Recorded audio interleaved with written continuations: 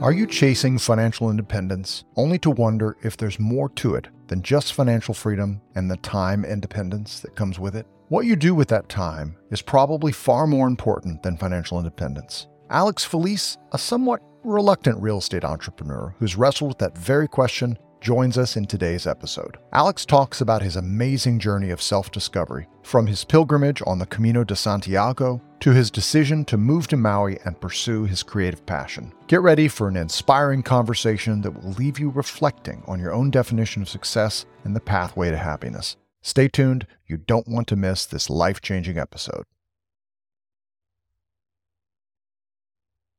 Today, our guest is my good friend, Alex Felice. Alex is a guy I've known for probably 5 years now, from when I used to live in Las Vegas.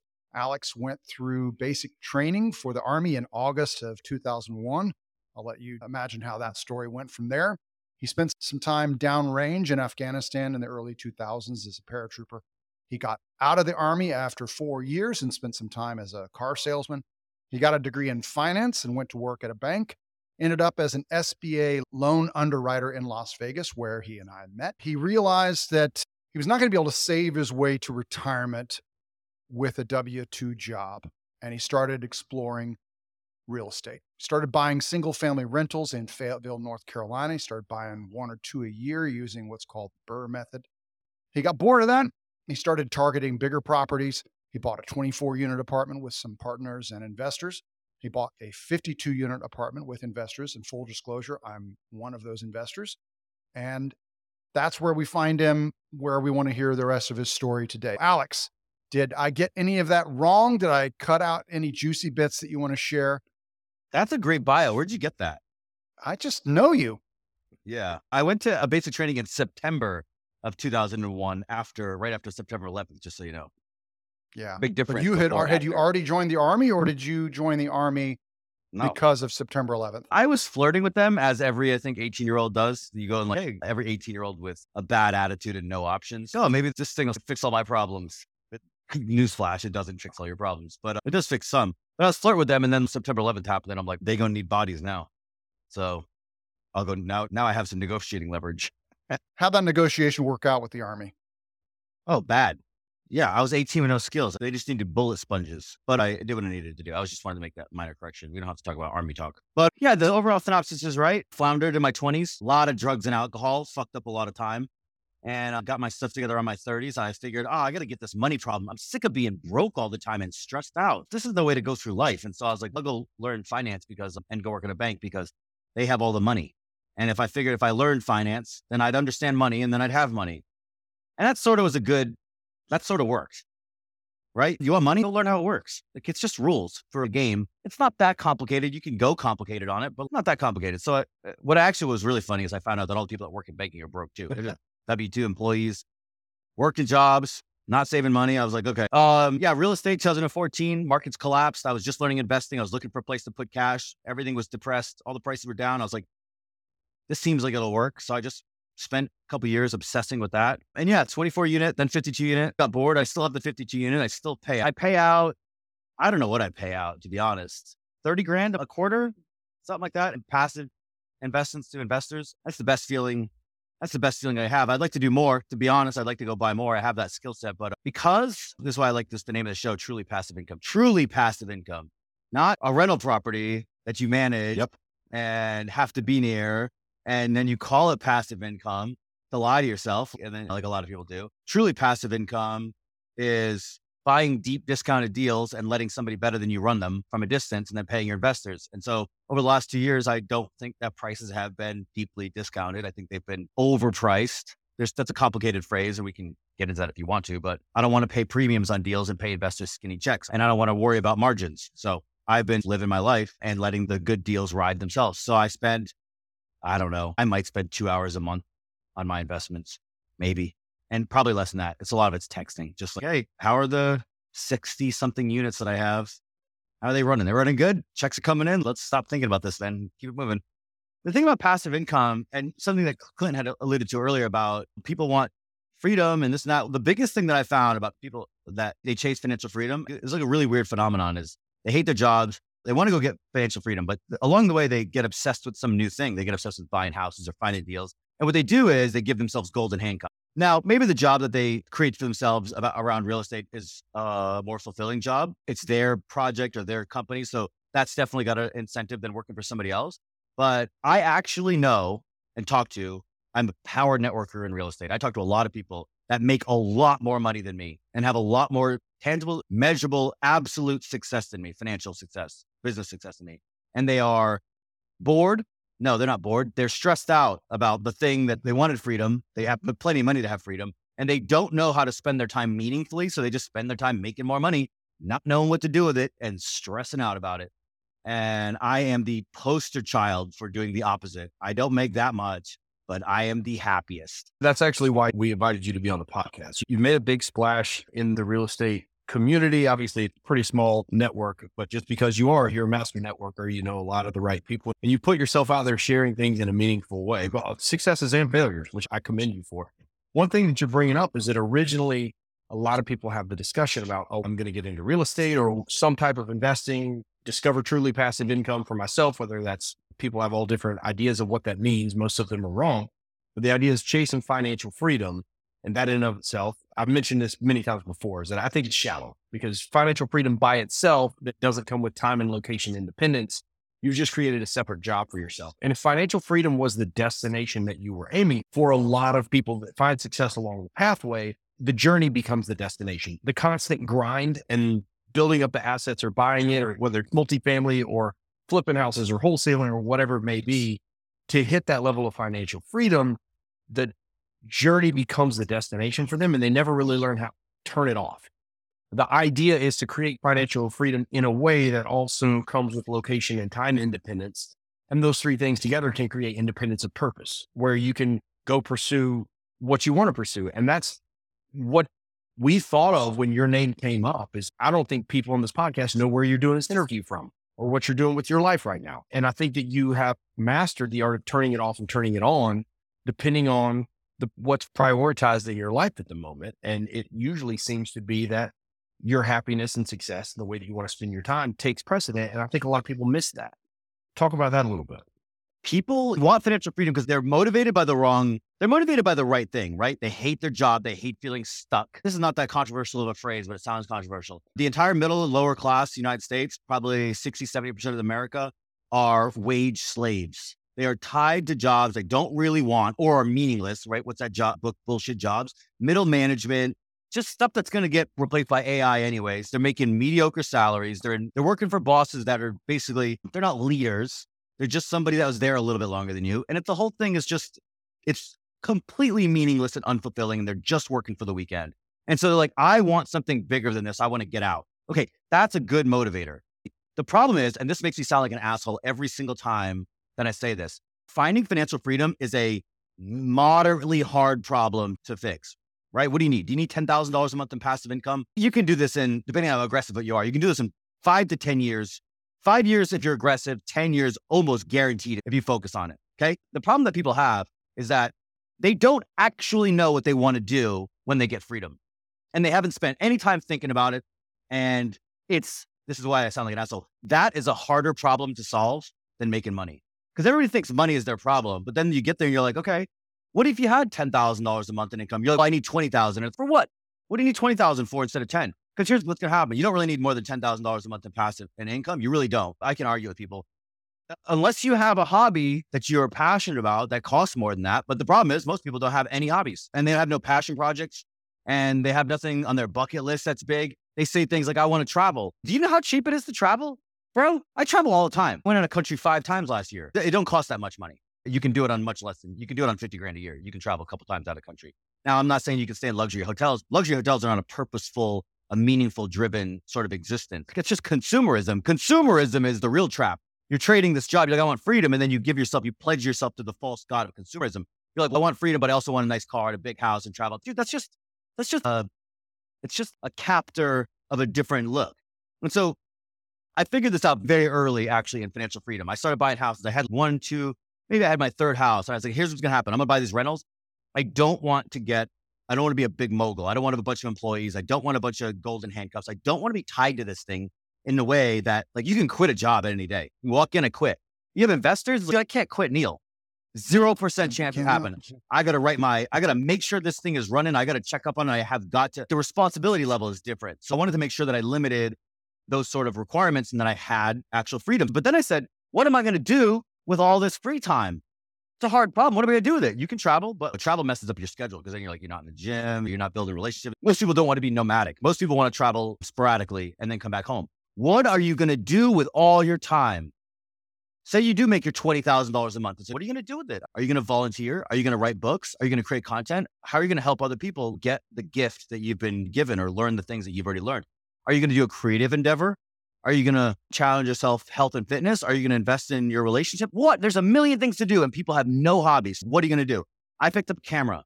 I was like, whatever. Cameras are going to die because everybody's got cell phones now, but I'll just do it anyways. I don't care.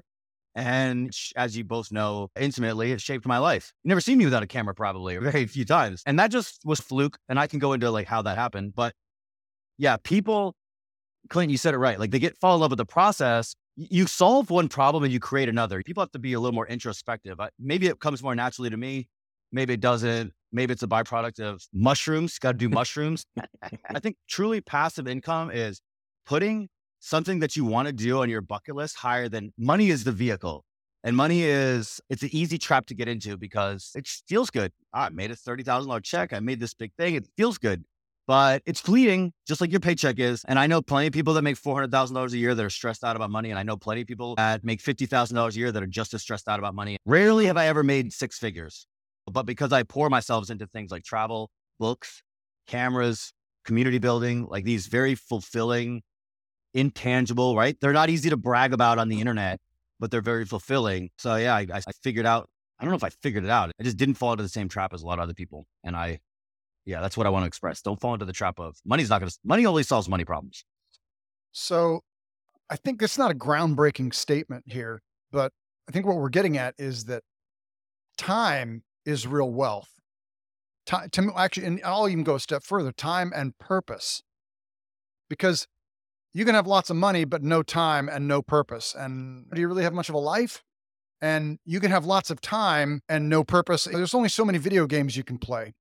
There's only so many books you can read, as fulfilling as I think books are. But ultimately, you got to find something more than that. We're such a consumerist society. And for me, reading most books is just consuming. Most television watching, you're just consuming. Most video games, it's consuming. You've got to get to the point where you've got the time to participate in the world and with some sort of purpose. And it doesn't need to be some big grand purpose, but it's got to be something beyond just consuming and existing. Is that kind of what you're getting at? Yeah. So there's a few things there. One of my big bugaboos about American culture, the biggest, I think, enemy that we face is what I call the false god of consumerism. And it is everywhere. It is not just the trinkets you buy at Target. It is the food. It is the cars. It is the house. A lot of it is relationships. You are going out drinking with friends. Is that really, I love going out drinking with friends, but is it relationship building or is it escapism? Travel. I'm going on, last year I did it and I'll do it again this year. I'll go on a pilgrimage in Spain called the Camino de Santiago. It's 150 miles with no cell phone. Walking 10 miles a day. It's the opposite of consumerism. Okay. And so that brings me to the next point is what do you do? How do you know if it's consumerism? Consumerism is always easy. So if you want to know that you're doing something that's not consumerist, do something hard. Are books consumerism? Maybe. If you're reading Dan Brown or some Game of Thrones, just a little poke that bear. Go read David Foster Wallace. Go read Dostoevsky. Go read something hard. It's very fulfilling. Tolstoy's changed my opinion about and my approach towards relationships forever. But it's 900 pages and brutal. And so it's the same thing with the gym. You can go get plastic surgery. It's consumerism. Or you can go to the gym and put yourself through some pain. But consumerism and complacency and comfort are all very easy things. It's hard to tell people, go volunteer for the hard thing. But it really is. Those are really your two choices. You can do the consumerist, meaningless thing, or you can do the difficult, fulfilling thing. And it's the really insane thing, the really insane fact about our culture is that consumerism is very expensive and it stresses you out and puts you in a box. Doing things that are difficult and meaningful are almost always cheap and available. Books, gym memberships, sunshine, travel, friends, these are all very cheap things, but they're difficult. And so people will almost always opt for the easy, empty thing that puts you in a financial and then stress bind, like puts you in a box. It's such a weird phenomenon. It's so funny to have this conversation with the three of you, the three people that are sitting here right now, because everything we're talking about is the independence of purpose. And when you hit this point of you've got the financial freedom, the location independence, the time independence, and you get this freedom of purpose, you get to decide what's important to you, how you want to live your life. And that's when you start to ask yourself the questions: am I going to do the easy things or the hard things? And you have opportunity like you didn't have before. And for some people, it's hard to learn how to manage that. You have to relearn. All of a sudden, the world is wide open and you can make a lot of choices and you can go a lot of different directions with that. And that can be good and that can be bad. And it's really funny to be having this conversation right now because it's easy to talk about this, but it's something different when people that we all know have hit that certain level where all of a sudden it becomes a reality. And it goes from being a conversation that you're having in a transactional way with somebody else to all of a sudden it's your situation and it's real and it's happening. The moment that happened to me was a very special moment, and it happened in Denver last year at the Best Ever Real Estate Conference. And Alex, you were walking by with your camera in hand like you always are. And you captured a picture of that moment. And it's something that photo is hanging in my office. And it's something that for me, it went from at that time, literally at that point in time, I was looking out the window over the mountain. It went from a conversation I've heard other people have a lot over the years to all of a sudden I was standing there 16 years into a career selling and implanting pacemakers and defibrillators, thinking that I loved what I did and honestly did love what I did and loved the way that I helped people. But I had a moment of realization of at its basis form, no matter what, I'm still trading time for money. I know what the ceiling of that is. And based upon what I now know and the people that I've been surrounded with for the last week, I've got to find a way out of this career. I've got to quit my job. I can get the same satisfaction of giving back and helping people in other ways. But for my sake, my family's sake, my marriage's sake, my children's sake, the sake of being a good father and a leader, there's a lot more opportunity out there. And I was standing there having that realization of this conversation is now a decision that I have to make in my life. And I was standing there and I said, I've got to quit my job. And you walked by, you took a picture right then. That'll always be very special to me because of that moment. So it's one thing for us to sit here and have this conversation. And for people that are listening to this podcast and, oh, I wonder what that's like maybe one day, it's very real. And that transition of making the jump from working for somebody else, trading your time for money and things like that, when you're in that situation differently, you're all of a sudden you've cut all ties loose and you're adrift. That's when it's really important to have put some thought into the kind of person you want to be, the kind of husband, friend, father, whatever your role in life is. You need to have thought about that ahead of time before you get put into that position, because all of a sudden you're going to have a lot of different things that you could do and that you can do out there. And that's when making those difficult choices is something that you should have prepared yourself for ahead of time. You got to put thought into that ahead of time. I think in my position, to all of a sudden be in that position in life and know what your second act needs to look like.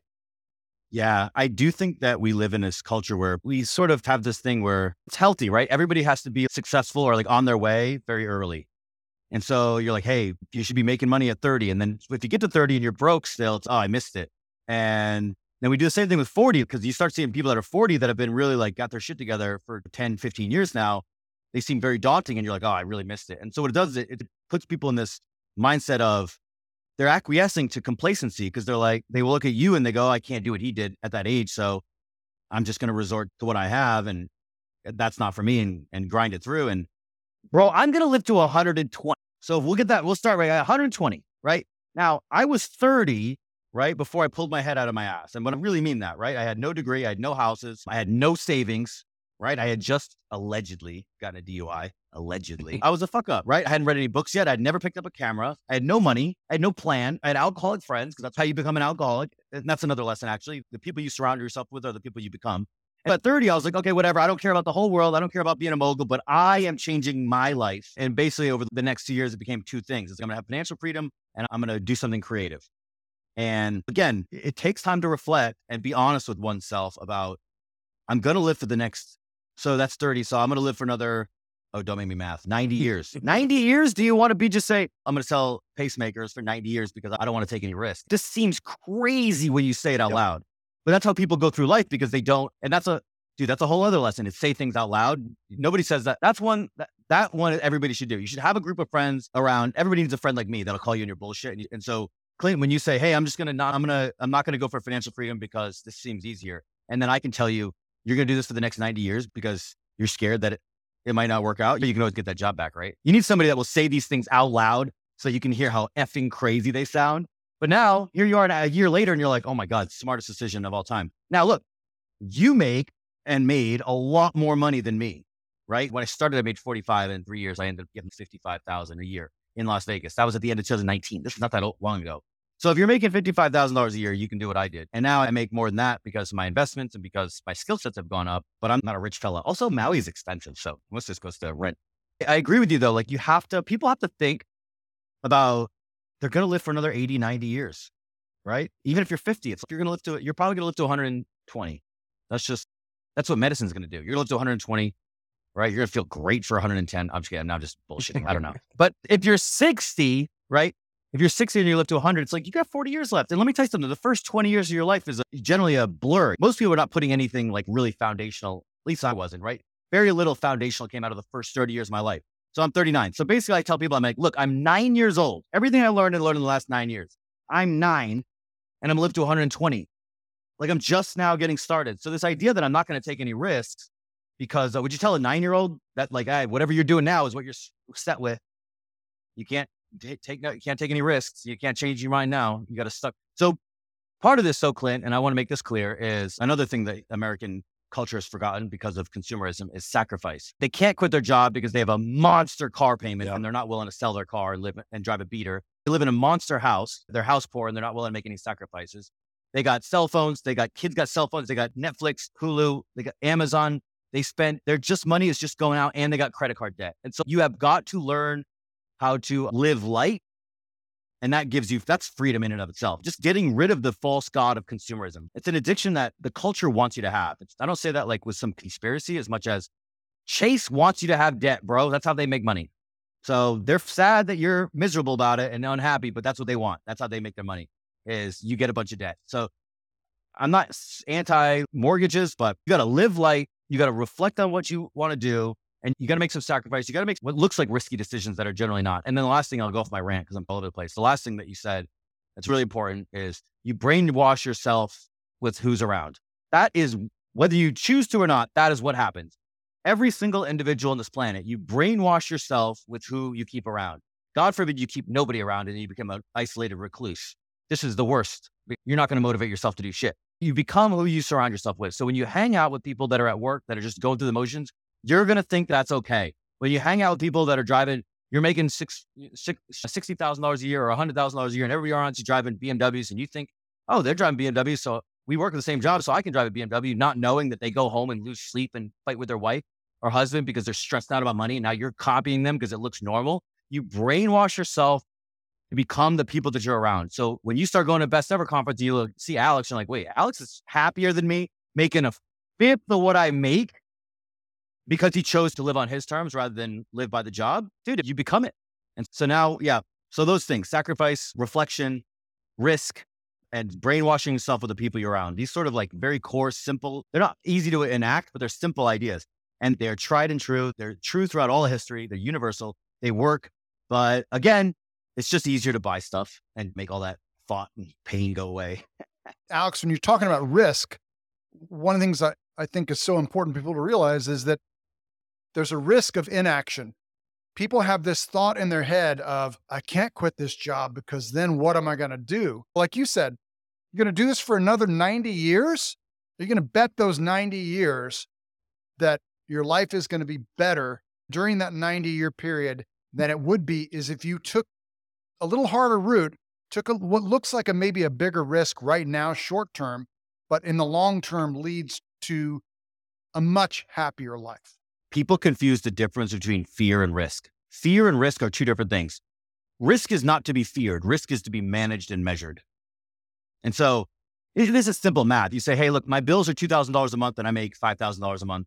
And so I can swing it. Now, if I go work for myself, I can't make the nut. So I can't quit my job. And it's okay. First, get your bills cheaper, right? Sacrifice. Then save some money. Sacrifice, right? build up a little nest egg, then go get a plan. How are you going to make some money? Hey, I want to get into real estate. So, you know what? If you have no money, if you can't do anything else, go be an agent on the side. At least go get your toes in. Go link up with guys like Clint or Neil and say, hey, how can I add value? It's not people, they just go, it's too much. I don't want to learn it. It seems scary. And so, it's a big risk. Incorrect language, right? Incorrect language. You're afraid. And being afraid is like normal and that's fine, but it's a bad decision maker, right? Our bodies are biologically programmed to avoid risk because most real risks through history are like something terrifying coming out of the bush and taking you out. And so you're like hardwired for this thing, but like financial risk and economic risk is not to be treated the same way. What's most interesting to me is how many people have stressed about money their whole life and it always works out, right? Yep. Some people go bankrupt, but even bankruptcy, it's like, I know people that have gone bankrupt and come back and they're fine. Like all this stress is our biological mismatch with current modernity, like our current economic situation. And that's not, it's hard to fix that. It's so funny. Like I actually stress about money more now that I'm into $1 million net worth than when I had zero net worth and didn't even had a negative net worth. I actually stress a little bit more about money now because for different reasons, but I also know that's just the biology working and some of that can't go away, but it's important not to confuse risk with fear. If you're fearful, it's okay. Say it out loud, address it, but to have no plan and no process and no understanding of where you are and where you want to go and like none of the data, none of the information, and then say, oh, it's risky. It's like, you don't know what the risk is. You have no idea what the risk is. So it's just fear. And those are very I different. would take that a step further. I think if for anyone out there in a current working situation that's been in it for any amount of period of time long enough that you can see where the ceiling is, if you're in whatever that role is, if you can get an idea of in your industry what the ceiling is, and you look at that ceiling and that ceiling is not enough to meet the satisfaction needs that you're looking for as a person, then the real risk is not doing anything. Like that decision gets taken away from you. If what you're doing right now and the goal that you're on career-wise, if the ceiling is here and that ceiling is not going to be enough for you to meet the needs that you need for yourself and your family in terms of time or travel or whatever it may be to hit what you think your version of satisfaction or happiness is going to be, if it's not there, then the only risk is if you don't take action. Because you know what the ceiling is. You don't know what the ceiling is if you're willing to try other things and do other things. And there's a difference in risk and calculated risk. But for me, if I go in, spend the rest of my career selling and implanting pacemakers and defibrillators, I know what the ceiling is. It's a fairly high ceiling when it comes to financial compensation, but it's a pretty low ceiling when it comes to time. Because I'm on call, I work nights, I work weekends, I'm on call because heart surgery is not from 9 to 5, right? So if I know where the ceiling is, the only risk that I take is if I decide that's enough for me for the rest of my life. Right. And if it's not, then you have to make decisions beyond that. And again, the podcast is called Truly Passive Income. But at the end of the day, the income part is not the end all be all. Like we all have to have some level of financial freedom to make these decisions and take these risks. But at the end of the day, once you decide that ceiling is not enough for you, you have an obligation to put yourself out there and try to do something more than that. And a lot of times, like there's an unlimited amount of you locked in your genetic code and the way that you react to different situations. So when you put yourself out there, different situational strains are going to cause different reactions to come out of you. And those changes are what create change in you as a person and unlock different abilities that you didn't know was there, which is incredible because you have an unlimited amount of ability inside of you to deal with different situational stresses. And you just aren't going to find out about it until you put yourself in that situation. And that's going to come from who you are right now is who you're going to be 10 years from now, with the exception of the books you read, the places you go, the content you consume, and the people you associate it with. So that's the idea. Truly passive income is that's just a hook to get people to listen to the podcast. But at the end of the day, that by itself is shallow. Giving her secrets. Listen, man, life is about so much more than that. But if you hit that stepping stone, it puts you on the pathway to independence of purpose. And that's what this conversation is talking about. And it's so much bigger than just finances. Yeah. So Neil, you said earlier, time is the most valuable resource. I hear this a lot. I actually very much disagree with that because No, you said that's not you okay. said, No, don't come on my podcast and disagree. All right. That's not You why I said, invited. We're done here. I invited you on here to agree with me, to back up the things I'm saying, Alex. something you got close to, Clint, is the thing that people should invest into most, in my opinion, is their level of self-confidence. And what I mean by that is what you believe you can accomplish. And what happens is we get in this little world where I don't want to rail about American culture too bad, but we have nothing to conquer and we have no rites of passage. And so people grow up and they're just like, I'm an employee now, and that's what I'm born and destined to do. And people are very cynical now about their ability to rise above mediocrity or average. So they don't try. And I have met extremely few people in this life that I look at and go, in the right circumstances, you would be wildly successful. Very few people, like almost every single, the vast, wild majority, 99%, I could probably name less than 10 people in this whole world that this doesn't apply to.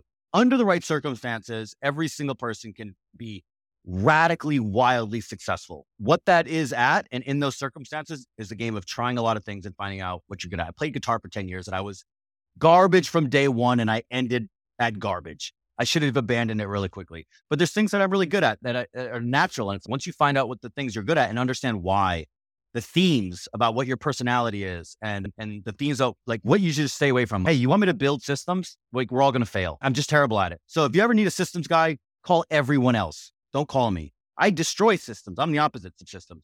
But there's somebody else in this world that's really good at systems. And as soon as we pair up, we're going to be unstoppable. So, but there's somebody who's really good in sales and they're stuck in a packaging plant.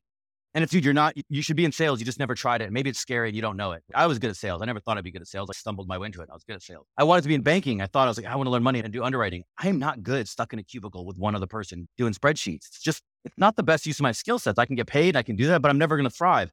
And so people, they get stuck into they turn 25, they turn 30, they turn 35. They have a career that they fell into. They didn't plan it. And then they're doing mediocre. And they're like, I guess I'm just mediocre. And no, dude, you have divinity within you.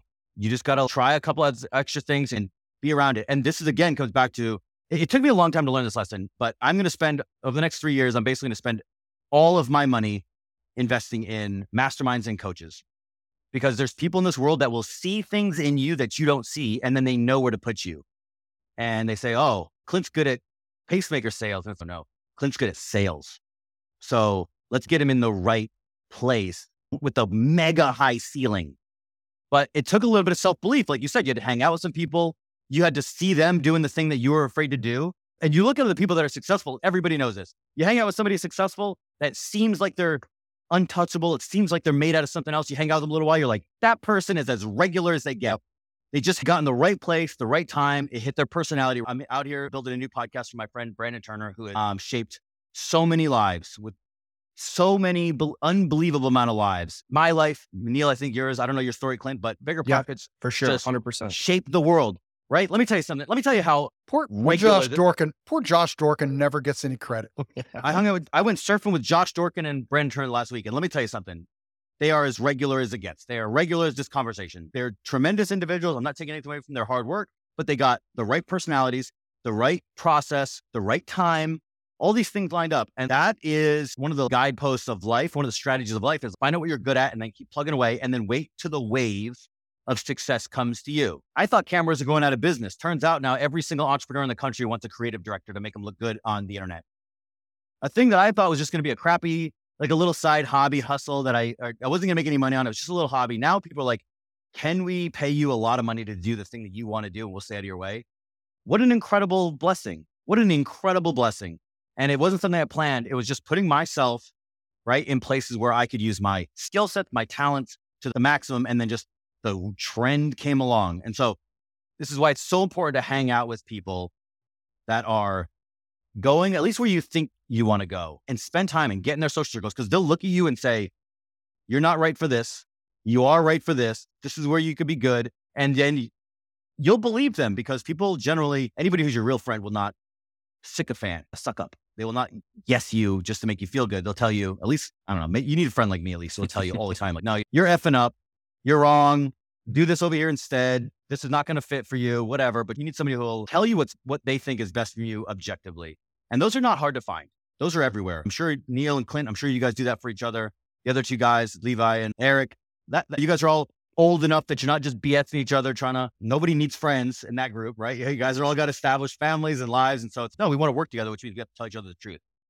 That is why people need to brainwash themselves by the groups that they surround themselves in. And then be okay to change those groups. I got into the fire community first, and I was like, you guys are silly. Save 70% of your income, and then you'll get $1.5 million in an equity account in 30 years, and then you'll retire. This is a terrible plan, friends, terrible plan. So I had to leave. And I went to real estate. And then I found out, guess what? They only do one thing: buy real estate, buy real estate, buy real estate. Let me tell you how good I am at real estate. Well, I want to talk about something else. How come we're not talking about philosophy and cameras and travel? That's what I want to talk about. So I moved to other groups. Now, this is my journey, but the point is I hang out with camera people, and that's how I get good at cameras. I learn cameras. I hang out with travel. It's like you go to country a bunch of times. I am so ranty. I'm so sorry. No, You have to. I love it. I love it. Rant, Alex. You have to hang out with people that want the best from you, expect and demand the best out of you, and will keep you accountable. And then exactly what happened to Clint is he'll go, this is not only possible, but I have to do this. This is crazy that I'm not doing this. And because you could just have easily gone back to your friends and they'd have been like, how was your weekend? Oh, I can't wait till Friday. And it's, dude, you just get in this glut of the samesies for your whole life. And then the problem is you have a whole lifetime to do that thing. And if you have all the time in the world, but no confidence, you can't get anything done. You have to have confidence. And that's going to come from hard, difficult, but doing difficult tasks, putting yourself in uncomfortable positions, and being around people that will hold you up to a very high standard. So I want to pull two nuggets out of your diatribe there, which I love. I'm not criticizing your diatribe. One is that people should lean into things that they're good at. So often people are like, you should look for ways that you can improve. Look at the things that you're bad at in life and make them better. Reality, no, you should be leaning in to the things that you're good at. You discovered you suck at guitar. Terrible. And there's things that I know I'm not good at and I've tried to get better at. I suck at deal finding. I just suck at deal finding as a real estate. But I do know that I can talk to people about a deal and I can get them excited in that common goal. And so lean into that. The other thing that I think is that people overestimate what they can get done in a year and they underestimate what they can get done in 5 years. And I think that is a trap that so many people fall into that allows them to not take action. They see, oh God, I could never get to where Alex is. It would take me 20 years to get there. No, you're not going to get there in 1, but yeah, you can probably get there in 5. 2017, I wasn't even in underwriting yet. I was working retail in a bank, in a branch. Like when you walk into the bank and you're like, can I talk to somebody? That's what I was doing, making $46,000, $44,000 a year. And since then, right, I have bought 8 single family homes, a 24 unit, a 52 unit, raised $1.4 million basically on my own, right? 1.25 on my own. I picked up and learned everything about cameras, right? I moved and lived in Las Vegas for 3 years, left there, moved to Charlotte, moved to Maui, right? I've been to 7 or 8 foreign countries. I don't know how many conferences, right? I'm a conference junkie. I go to 3, 4, 5 a year. And that all changed, right? The community I surrounded myself with was bigger pockets. And that all happened in 5 years. 5 years ago, I had no clue that any of this was possible. I would have said the same thing you did. Oh my God, one day I'll have 10 units. One day. And I had a 10-year plan to get 10 units and it took me 3. And then I was like, what else can I do that I'm sandbagging on? Yep. And along the way, I found a lot of things I'm good at. I'm okay at deal finding, but I'm like you, it bores me. I don't want to do it. I want passive income, right? I want passive income. If I had more cash, if I had a high income job, I would literally I'd be an LP. I'd give it to you guys. I'd give it to, I don't know. I don't want to go deal hunt, and I don't mind managing and talking to people, but somebody else is better at it than me and they like it. So here you go. I'd rather just be an LP. It's almost the same amount of money with no responsibilities. Yes. Heck yes. I'll do that. Now finding good LPs is not make sure you get the right deals with those LPs is not a super easy task, but that's a whole other conversation. You may have just answered the question. A couple of things that y'all both pointed out that I think is really important. You both said lean into what you're good at.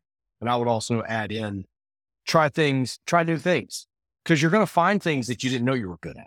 Alex, you spent 5 years doing that, essentially. I didn't know that. I'd never raised capital before in my life until about 18 months ago. And I know that you did that for the first time on your own as well. So I would say lean into what you're good at, but outside of that, try new things, because you're going to be in a position where you find things that you are good at.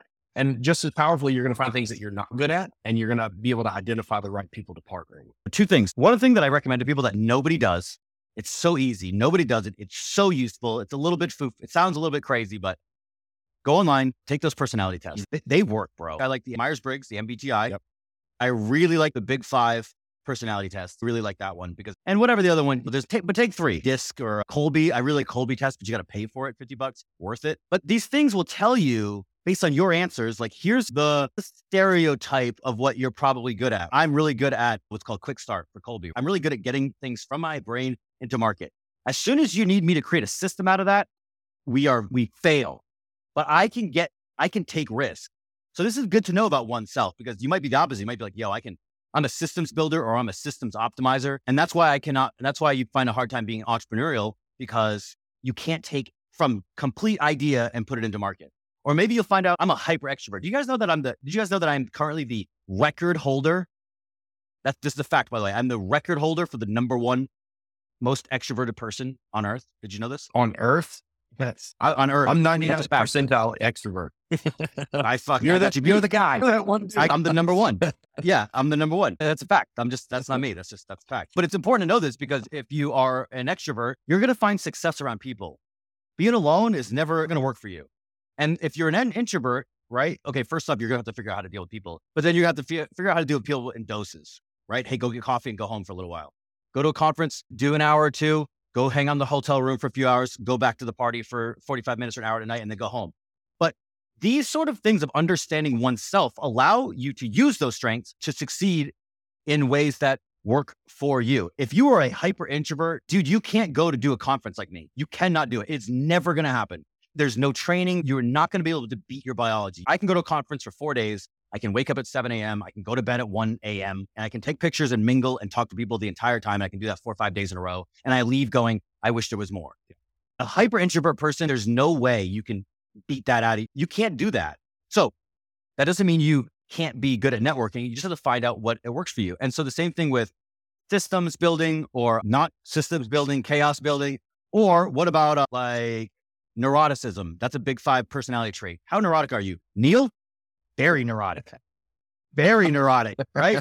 Stresses about everything, right? I'm a little bit above average. I know 3 people in this world that they rate less than 10% neurotic. They do not stress, right? Their world could be crumbling. They do not stress about it. It just does not affect them. It's like a superpower, right? Also, when things are crumbling, they don't worry about it. So they don't have that, oh, I've got to go tackle this. And so this is why it's so important to, let's say these fix all your problems, but they help you with the reflection process of understanding, like, what is it that I'm good at as a biological human that I can then employ to be useful to a team or a group effort or a project or a company so that I can be most useful. I'm going to rant a little bit longer. The book Ray Dalio Principles was really good about this. That's what they used. They're like, look, get the right person to the right job. Don't put a big picture person, right? I'm an abstract thinker. I can't do details. Don't put me in a details job, right? And don't put a details accountant type into vision boarding. It's not going to work, right? Get the right personality trait in the right job. And so to understand what your right job is, you have to understand oneself a little bit better. The other thing is about, Clint, you said trying new things. The piece of advice that shaped my life the most over the last 10 years was this. You need 3 hobbies in life. One that makes you money, one that keeps you in shape, one that keeps you creative. Boom. Most people don't have all 3. Most people don't even have 2, right? You need a fitness hobby. You have to have one. I don't care if you do Pilates, yoga, run, right? I deadlift. I don't care what you do. CrossFit, Ironman. I don't care what you do, but you got to do something, right? Health is wealth. It's foundational. It's also spiritual. It's also mental, like the whole thing, physiological. You have to have a health hobby. So if you don't have one, now you know where to start. You got a gym membership. You got to go running or whatever it is. There's something you like in fitness. You got to do it. And that will get you out of your comfort zone. And fitness will give you confidence because you'll fucking feel better. And then when you feel good, you're like, I can take on the world. 2, money hobby. I say it specifically as a money hobby because not everybody wants to be a mogul or an entrepreneur or build a business. Some people, it's like, dude, you just need a hobby that makes money. You just need something. I buy real estate once in a while. Nowadays, dude, my kind of plan right now, my plan is just buy 1 house a year for the rest of my life. I will be radically wealthy if I just do that 1 house a year thing. And I don't even have to get great deals, just mediocre deals. That will work. That's a hobby. 3rd one is creative. If you are not creating something, if nothing's coming out of you that's helping the world or giving your gift out to somebody, you're missing something about the process of humanity. And so whether it's blogging, podcasting, I do cameras. Actually, I do a lot. I do cameras. I write. Like, you have to create something. It doesn't have to be art. I was terrible at guitar, right? You don't want to hear me sing. I don't know what it is, but you have to create something. So the process of taking the world in, information, the things you learn, the experiences you have, and then telling it to somebody else your way, putting it through the Alex filter, the Clint or the Neil filter, and creating something that's unique. It doesn't have to be like, you don't have to be the first one, but it has to be your version. Those 3 things. If you don't know where to start, personality test and your 3 hobbies, dude, you will be miles ahead of the rest of the world and you'll be very fulfilled in a short amount of time. And those are 2 like very pragmatic, easy things to do that you can just you'll go stratospheric with just those 2 pieces of advice. All right. So we're way over time at this No, we're point, not. We're just getting started. which I knew we would. Oh, yeah. We normally, There was no doubt we that was normally going to try to get happen. these under 30 minutes. So are you good on time, Alex? All right. We're talking about me. We can keep talking about this, but I want to find out what it is that you're doing with A Better Life and what A Better Life is all about. And then I'd like to talk about the pilgrimage that you went on last year and the one that you're going to go on this year. So first, let's talk Better Life, and you can tell the story about how you got involved in it and what it's all about. Yeah, Better Life is a community-focused growth membership. That's what it is. So the guy who was on the Bigger Pockets podcast, guy named Brandon Turner, prolific podcaster, he left Bigger Pockets. He wanted to start a new podcast. So we're going to call it A Better Life. And then part of what we're going to do is something that I've been hesitant to do for years. And as I started has been tremendously valuable to me is paid mastermind groups. So you pay couple $100 a month. Ours is a little bit more than $100 a month, but you're going to pay for us, you're going to pay $300 a month. And you go, oh my God, that's a lot of money. What am I going to get? What you're going to get for it right out of the gate is you're going to get other people who are willing to invest in themselves. And you're going to get that community that I talked about that's going to hold you accountable. And because you pay money, one, the value of what we were able to provide goes up. Two, the people are taking it very seriously. And that makes it really work. And then three, the interesting thing about Better Life is, although it is a for-profit company, we are donating 100% of profits to charity. So we make nothing. Very cool. I'm the only asshole in the world who would join a company with Brandon Turner and get no equity. But no, it's a tremendous project. And yeah, so it's weekly mentor calls with industry experts. It is accountability pods once a week. So you get matched up with 6 other people that are in your life similarities and want to grow. And we host events. We just released a podcast. We're going to start the whole shebang. It's going to be a lot. It's new now, but it's growing pretty quickly. Enrollment is closed. We only open 4 times a year. It'll open up again in April, but I'm very thankful to be part of it. And it'll be very tremendously valuable for those who are looking for a place. Because people are apprehensive to pay for masterminds because they're like, oh, I'm just paying for friends. And I used to think the same thing. And now I'm like, of course you pay for friends. If you want, it's not that you pay for friends. What it is, everybody puts skin in the game. It's like betting. It's here, I'll put my cards on the table that I'm taking this seriously. And I want to be around people that are also willing to put their cards on the table and take it seriously. And then the way we rounded it out is, okay, we'll give you all this value and then we'll just give the money away so that you're not thinking that we're making money on you guys pay to play. It's not just access. I mean, it is access to these other people, but it's like, I'm not making anything. I'm making a moderate salary and I'm doing a way more than moderate work. So we're giving the money away for charity, but this year, all the money will go to human trafficking. I think we're going to give away probably 2 or 3 million year one. And we're going to fight human trafficking. So yeah, for those interested, it's a tremendous opportunity for growth and certainly not for everybody, but it's for most people, I'll say. And your role is as a creative director? I am the creative director. I'm also in charge of the community aspect of it, which is harder to explain, but we're a startup. So me and a guy named Matt Buck are doing everything. We wanted to get 200 members in the first quarter. We ended up with 1,100. Wow. So it has been quite difficult to manage. Brandon wanted to start a podcast similar to you guys. I have some really good insight on how to make podcasts go stratospheric in 2023. And I'm sorry to say the first one is in-person video group podcasts. Nice work. Nice work if you can do it. I'll fly to Maui. Let's do another one. Yeah, welcome. So what Brandon wanted is he wanted to be on video. He wanted to be high quality. And it's interesting. Everybody's got a video camera now and video's all the rage. But the reality is it took me a while. I just only realized this in the last year or so. On a film set, right? You don't call the main guy, the cinematographer deals with the art, right? But the director of photography deals with composition and lighting, like what the frames are going to be.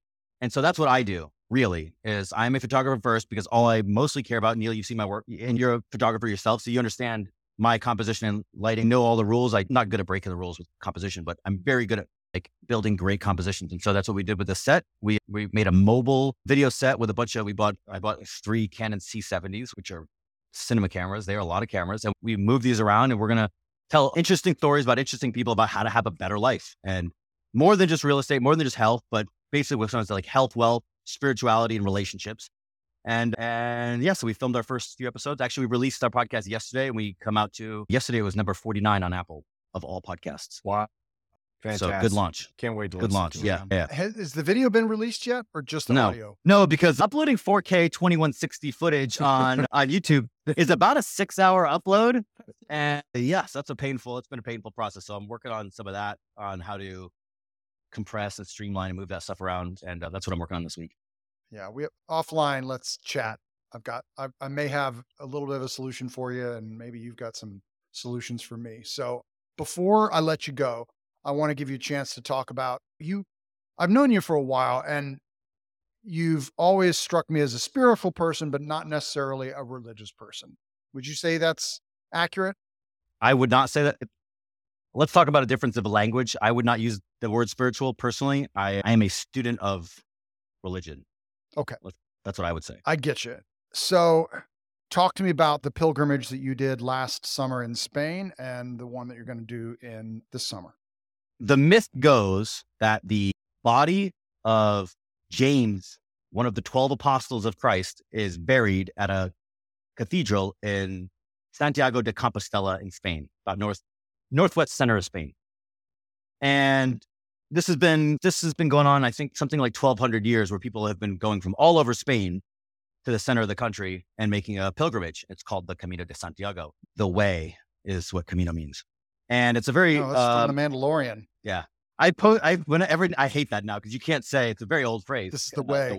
This is the way. It's a very old phrase, but yeah, Star Wars basically took it. Now people think and The Mandalorian was a good series, but I hate how that's been commandeered, because it does do disservice to. Gotcha. Sorry, I interrupted your great. No, it's fine. It's fine. I always like a chance to complain mid-story, so it's okay. There's something about American culture, hustle porn, that develops, as I said in the very early show, develops a film of stress upon us that we get. If you get some time, there's a video on YouTube called "This Is Water" by David Foster Wallace, a commencement speech that is just incredible about how the day-to-day stress of life we lose sight of it, because it's fish are all like, "How's the water?" And the one fish goes, "What's water?"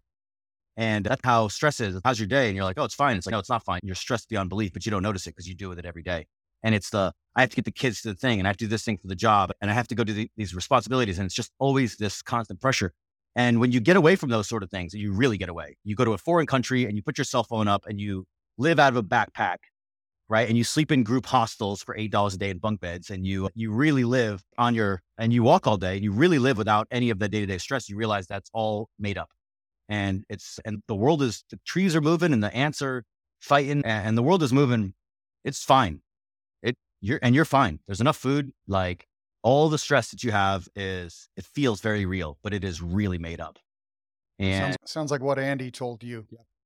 Yeah, absolutely. I got back met a friend on his boat he was coming back from the Keys. I flew down and helped him sail his boat back. And on the way back, after 8 or 9 days, on the way back up, we started pulling into harbor at Carolina Beach. And I said, "All right, back to the real world." And he stopped me dead and called me out on the heart. He's like, "No." He's like, "That back there, that's the real world. The last 9 days, that's the real world." He goes, "All the rest of this is made up. This is all just manufactured." And he was exactly right. And it was exactly what I needed to hear at that moment. yeah, and it is not a vacation. I want to make sure I'm very clear about this. I do not go on vacations. I do not go on vacations ever. I go on adventures, right? I go on journeys. Big difference, mental difference. You go out and you go to a vacation and you sit around in your room, or you sit on the beach and you're checking your phone, and you're not away. You're far away from the problems, but they're still with you. You take that phone out and you go walk in the middle of nowhere, right? And you sleep in a bunk and you live out of your bag. It goes away. You don't bring any of that stuff with you. And so this year we'll do, last year I did 6 days and 80 miles. It turned out to be about 12 or 13 miles a day. This year we're going with the family. So we'll do it. It'll be a little more luxurious, which I am not happy about, but we'll do 17 days, 9 miles a day, 10 miles a day. And it'll be walking. I encourage people all the time, and I struggle with this myself, to find opportunities to absolutely digitally disconnect. Because what happens, like what you just said about going on vacation, you go on vacation, but you still have your phone with you. You're still checking your email, you're still checking social media. And the closest I've ever come was being on a cruise, and I didn't want to pay for the internet. And it was magical, aside from cruises being a maximalist kind of thing. But at the very least, like it was a digital detox. Yeah. The other one is nature. Going on a boat, you're by the ocean. Yeah. So Vegas is the worst about it because Vegas is like it's all concrete and all lights. There's very hard to digitally detox. Now you have Mount Charleston and Red Rock, which I went to quite a bit, and that's healthy. But yeah, we live in a culture where, again, it's like you got this phone by you and then you're not by nature, which has an incredibly calming look. I'm not trying to tell everybody I'm peaceful. I'm not a peaceful guy. I like chaos. I'm not looking for peace. That's why I don't go on vacation. So I'm not sitting here, you got to calm down and be peaceful with nature. But there is a biological effect that we are evolved with nature. They're solar powered. We're solar powered. And there's something peaceful and calming about it that doesn't feel like you don't have to force it. Like meditation, I have to force. I hate it. Right. But go walk through the woods and it's something like really walk, not a 10, 15-minute thing where you drive there. Come with me to Spain, do 10 days. Also, by the way, I want to add for anybody who wants to do the Camino de Santiago, a lot of American pilgrims go and do this. It is cheap.